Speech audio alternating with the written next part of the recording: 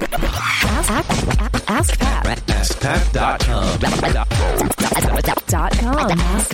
AskPat.com. What up, everybody? Pat Flynn here, and welcome to episode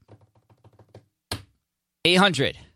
That was the big opening to this 800th episode of the Ask Pat podcast. Thank you so much for joining me today. As always, I'm here to help you by answering your online business questions 5 days a week. And didn't want to do a huge celebration. I think we'll do something super special at 1,000. But for now, let's just continue moving forward as we always do.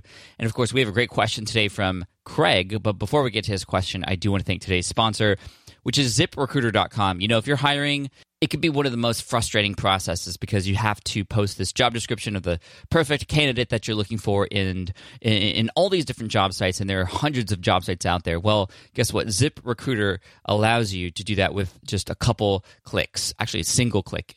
They will post your job to over 100 job sites, including social media networks, and they will help you find the right candidate in any city, any industry, nationwide. Just post once and watch your qualified candidates roll in to their easy-to-use interface. No juggling emails or calls to your office or none of that. Super, super easy to use, and so check them out for free.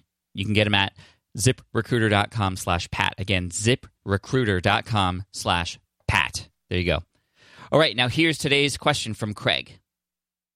Hey, Pat, it's Craig over at EmpowerTheTribe.com.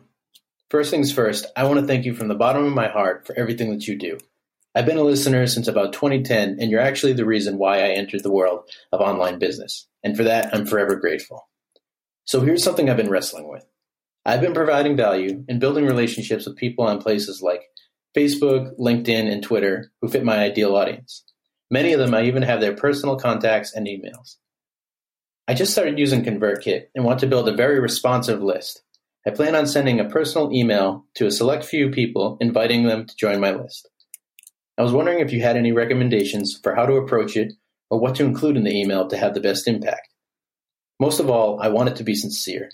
I want to ensure them that when I send an email, it will be packed with value, so they will be looking forward to opening it.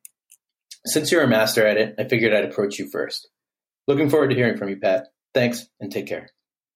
Hey, Craig, thank you so much for the question, also for being a longtime listener. I truly appreciate that. And I also love the fact that you are going to be reaching out personally to people to start your email list. That is the number one way to begin growing your list. You've discovered the secret, and you're putting in the effort to do that, which is great. And I'll share with you some tips how to personalize that email. But for those of you who are just starting out, if you're worried about the technology, if you're worried about kind of getting started with your email list and all the things that are involved with that, well, it doesn't have to be very difficult. Start simple. You don't even need an email service provider to begin building your list. You can always get into that later. So once you are ready, you can get involved with ConvertKit like Craig was talking about.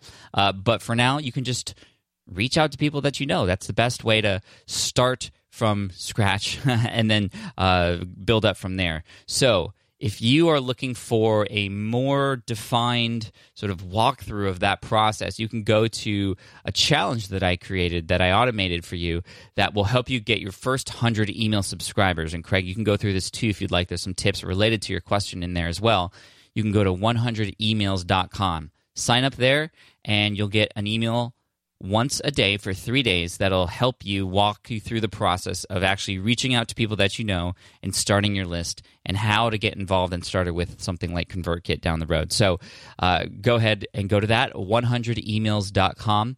Now, Craig, if you're already through that process and you're like gung-ho and ready to go, here's what you do. You send, like you said, a personalized email to each of your contacts, and if possible, make it personalized, meaning take something that you've discussed before and insert it in there, just so that they know that this isn't an automated sort of cookie-cutter copy-paste situation. The more you can personalize it, the better. But at the same time, you don't want to make it an essay, because if it's super long, people aren't going to want to read it. And so being concise is really important, but also personalizing it and thanking them for something, or talking about something you have in common really quick, or asking them a question up front can be really helpful to kind of break that ice, and also just to make it easy to get into the actual ask. And the ask is going to be coming from your heart and talking about exactly what it is that you're going to be doing and what they're going to get once they're signed up to this list. And you don't want to say it's a list either. Hey, you want to join my email list? You want to say something like, here's what I'm going to be working on, and this is my plan. If you are interested in learning more, just send me your email address. This is if it's a direct message on social media.